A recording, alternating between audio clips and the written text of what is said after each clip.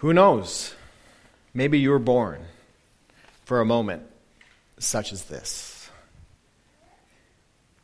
It was April 15th, 1947, when the Brooklyn Dodgers took the field at the very beginning of the season, except this day was a little bit different because there was a different team taking the field because they had an African-American man who was a part of the team.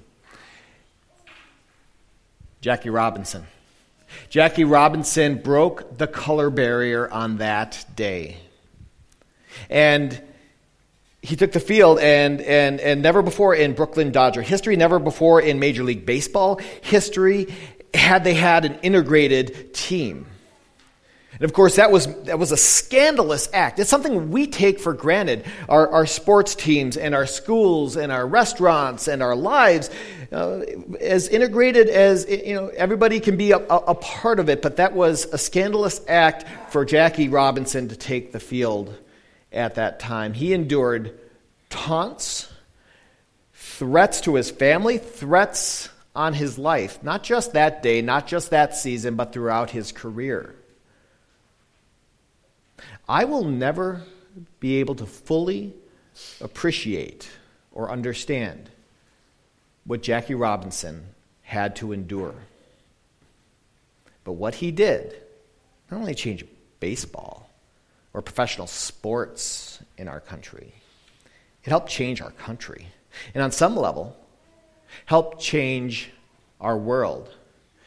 Our world has been changed forever and for the better because of the work that Jackie Robinson did.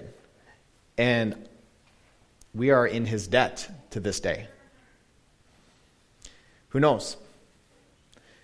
It could be that you were born for a moment such as this. Now, it was about 1 month after that day, that April 15th, that Jackie Robinson broke the color barrier, that he was playing, the Dodgers were playing the Cincinnati Reds. And the Reds fans were just riding Jackie hard. Jackie went out to first base, and it was more threats and more taunts, more racial epithets, and he was just getting skewered, and the crowd was so loud. Pee Wee Reese, the all-star shortstop for the Dodgers, a teammate of Jackie Robinson's, left his spot at shortstop before the inning started and put his arm around Jackie. And the noise of the crowd just fell. And that moment is immortalized in this statue that stands in Brooklyn at this time to this day. A moment of solidarity and of friendship. A symbol of being teammates and being a part of the same team. Who knows? Maybe you were born for a moment such as this. Last week, on Saturday, was the state wrestling championships, and there was all kinds of kids. Their dreams are coming true, and it was in the 220-pound class that a young man by the name of Braden Weber from Becker, Minnesota, was wrestling. And he got pinned, and after he got pinned, he got up, and he was walking off the mat. He collapsed, face first. His heart had stopped. He had stopped breathing. He was beginning to turn purple. And honestly, as a dad of high school athletes,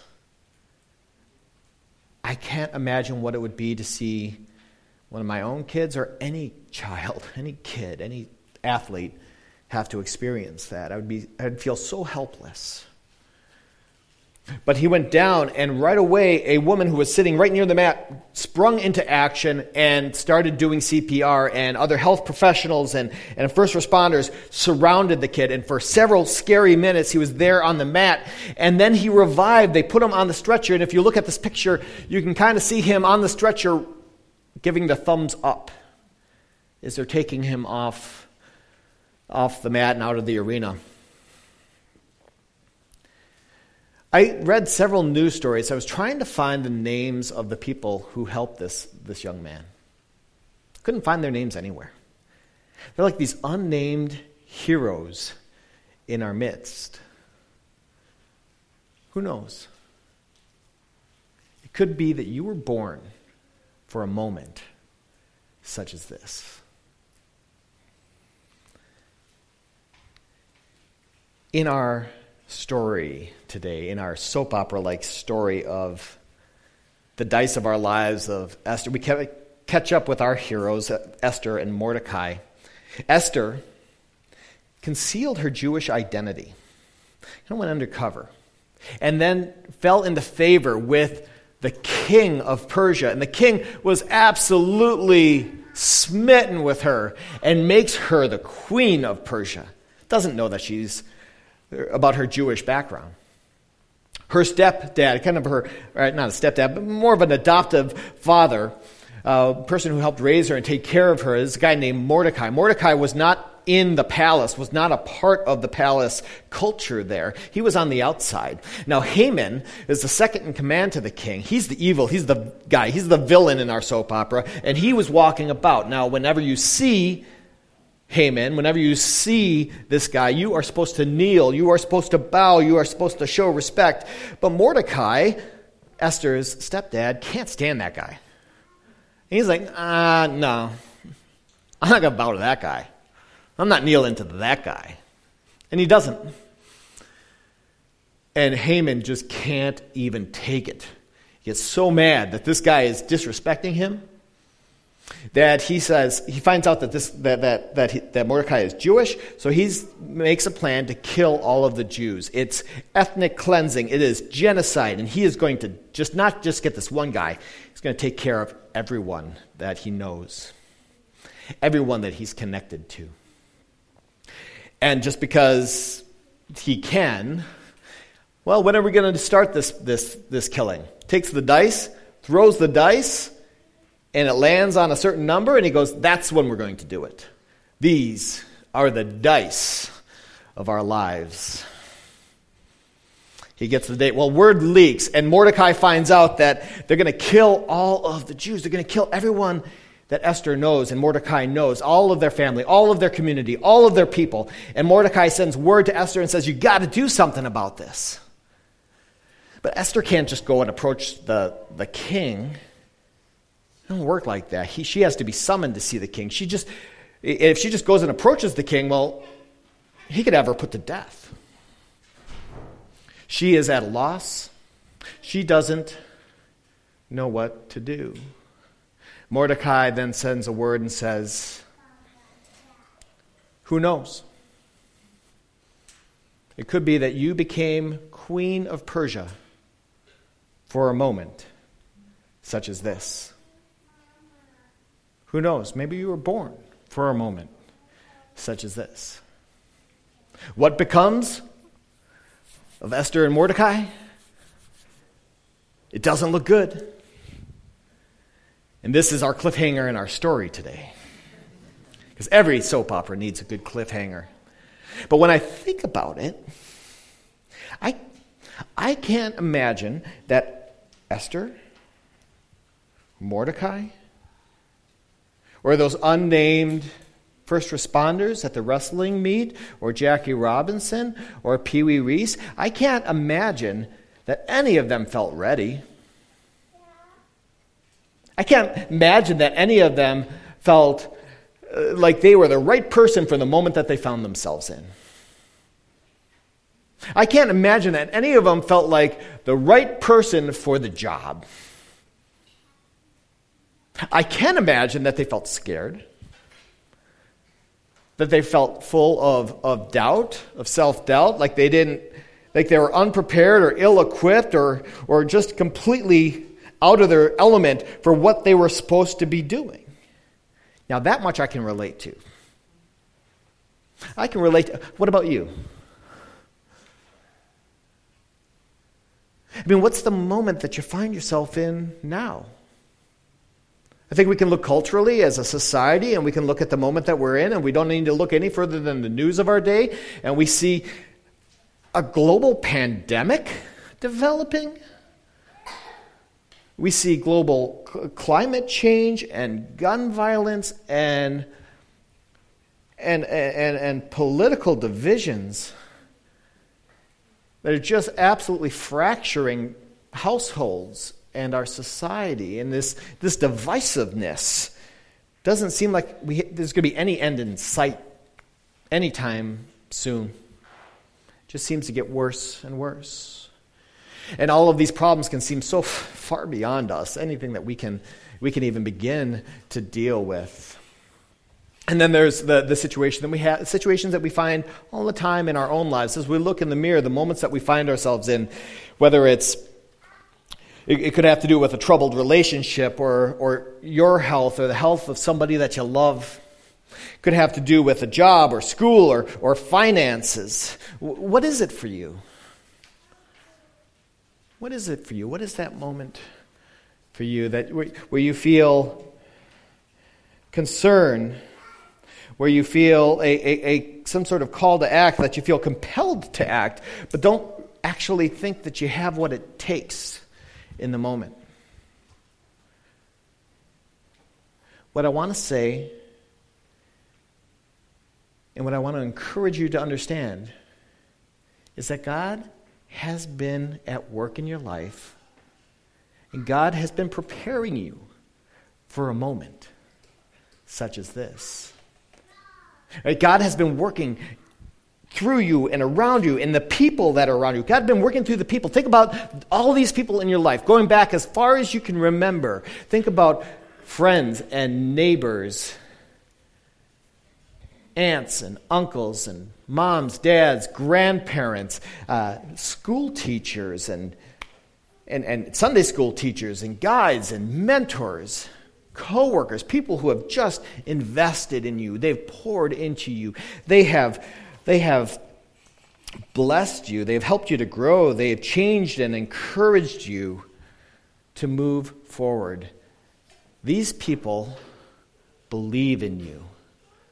God believes in you. It could be that they have been preparing you for a moment such as this.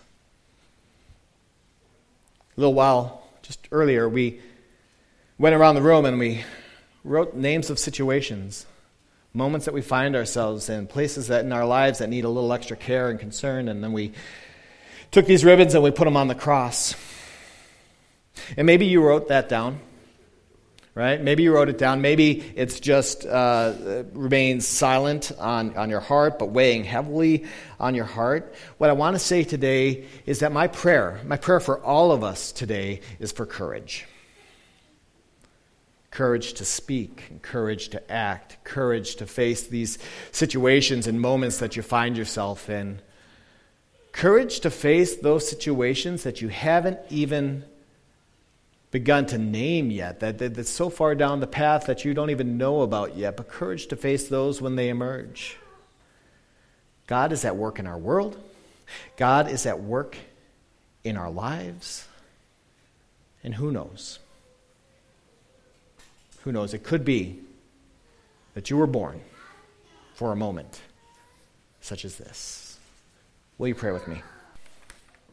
Maybe you were born for a moment such as this. It was April 15th, 1947. Brooklyn Dodgers took the field at the very beginning of their baseball season, and as they took the field, it was something different happened. And for the first time, an African American joined the team as a member of the team, joined the field as a member of the team. It was Jackie Robinson. And that was the day that he famously broke the color barrier in baseball. And it was an act to having an integrated baseball team is something we don't even think of today. I mean, it's just not even on our radar to have an integrated a sports team or restaurant or schools or all the different areas that were there. But then it was a scandalous moment. And Jackie Robinson, he did this, and it was an act of bravery just to be able to take the field. He endured taunts and threats to his family, threats on his life, not just on that day, not just in that season, but throughout his career, every time he took the field for having the audacity to do the thing that he was gifted to do. But he did it. And he changed Major League Baseball. He changed professional sports in our country. He changed our country. In many ways, he changed our world. He changed it forever and for the better. And I'm here, I want to tell you, I will never be able to understand or fully appreciate what he had to go through in order to make this change. And we are all just forever in his debt for what he was able to do and the sacrifice he was able to do and the bravery with which he did it and the class with which he was able to make this happen. Who knows? Could be that you were born for a moment such as this. About a month later, after Jackie Robinson had that first game, the Brooklyn Dodgers were playing the Cincinnati Reds, and the Reds fans were just laying into Jackie. He got this everywhere he went, but it was particularly bad that day with the racist taunts and epithets and just all of the screaming and vitriol that he was enduring. He took the field. He was at first base, and before the inning started, famously, Pee Wee Reese, who was the all-star shortstop for the Dodgers and a teammate of Jackie Robinson's, with all that screaming going on, Pee Wee Reese goes over to Jackie Robinson and puts his arm around him, silences the crowd in an act of friendship, solidarity, and team. This is a statue which stands in Brooklyn to this day to remind us of what that looks like. Who knows? Who knows? It could be that you were born for a moment such as this. Last week, on Saturday, the state wrestling championships took place. And all kinds of kids, their dreams coming true, being able to wrestle and compete at the state level. And there was a kid by the name of Braden Weber from Becker, Minnesota, and he was wrestling, and his dream was also coming true. And unfortunately, he lost. He got pinned, and then he got up, and as he started walking off the mat, he collapsed. His heart had stopped beating. He had stopped breathing. He had started to change colors. Now, as I am a dad of kids in high school sports, if I was in the stands, I can't even imagine what that would be like to see my kid, to see any kid have to endure, to see that happen. I would feel so helpless, so helpless. But he went down, and almost instantly, there was a woman sitting near the front of the mat. She popped up, and she just went right into action, started doing CPR. Other first responders and health professionals just descended on this kid on the mat, and they worked with him. And after several scary minutes, he was revived. And they put him on a stretcher, and as they were wheeling him out, you can kind of see his hand right up there in the middle. He's giving the thumbs up. From what I understand, he's doing well today. And they're trying to figure out, what caused this event to happen. But he was revived, and he is definitely on the mend. And I read several news stories, and I was trying to figure out who was this person, or these people. I wanted to know the names of some of these first responders. I wanted to figure out who they were, but I couldn't find any article that actually gave me the names. And so I just think about those first responders, those people who spring into action in moments like this, those unnamed heroes in our midst. Who knows? Who knows? It could be that you were born for a moment such as this. Today we also hear the story of our heroes, Esther and Mordecai. Esther, as you know, has concealed her Jewish identity, and she ended up getting the favor of the king of Persia. This dude was smitten with Esther, and so he makes her his queen. He makes her the queen of Persia. Her adopted dad, the guy who raised her like his own daughter, was a guy by the name of Mordecai. And Mordecai, also Jewish, was living in the city around the palace. And Haman, who is the number 2 in charge behind, next to the king, was out walking around. And any time that he would be out walking in public, if you saw Haman as the number 2 in command of the Persian Empire, you had to kneel, you had to bow, you had to show your respect. But Mordecai was having none of that. He couldn't stand that guy's face. Right? He didn't want to see him, and so he refused to bow. Refused. Haman sees that Mordecai doesn't bow, and he says, I'm going to make him pay. And rather than just killing Mordecai, he finds out that he's Jewish, and he says, I'm going to kill all the Jewish people. And so he plans this genocide. He plans this ethnic cleansing, and he goes back to his palace, and just to be arbitrary and just because he can, he takes some dice to figure out, and he rolls the dice to figure out when I'm going to do this. Just makes a game of it. Throws the dice. These are the dice of our lives, right? So he throws the dice. He figures out this is the day that the killing's going to take place. Word leaks. Mordecai finds out, and he's terrified. And he sends word to Esther inside the palace and says, you got to do something. Well, Esther, she can't do much. I mean, you can't even approach the king. Not even if you are the queen of Persia. You cannot approach the king uninvited, or you can be put to death. She doesn't know how she's going to do this. She doesn't know what she's going to do. She knows she has to do something. And Mordecai sends those words to Esther and says, who knows? It could be that you became queen of Persia for a moment such as this. Where does the story go for our heroes, Esther and Mordecai? You'll have to stay tuned for next week. This is our cliffhanger. Every good soap opera has a cliffhanger, right? But for now, I can't imagine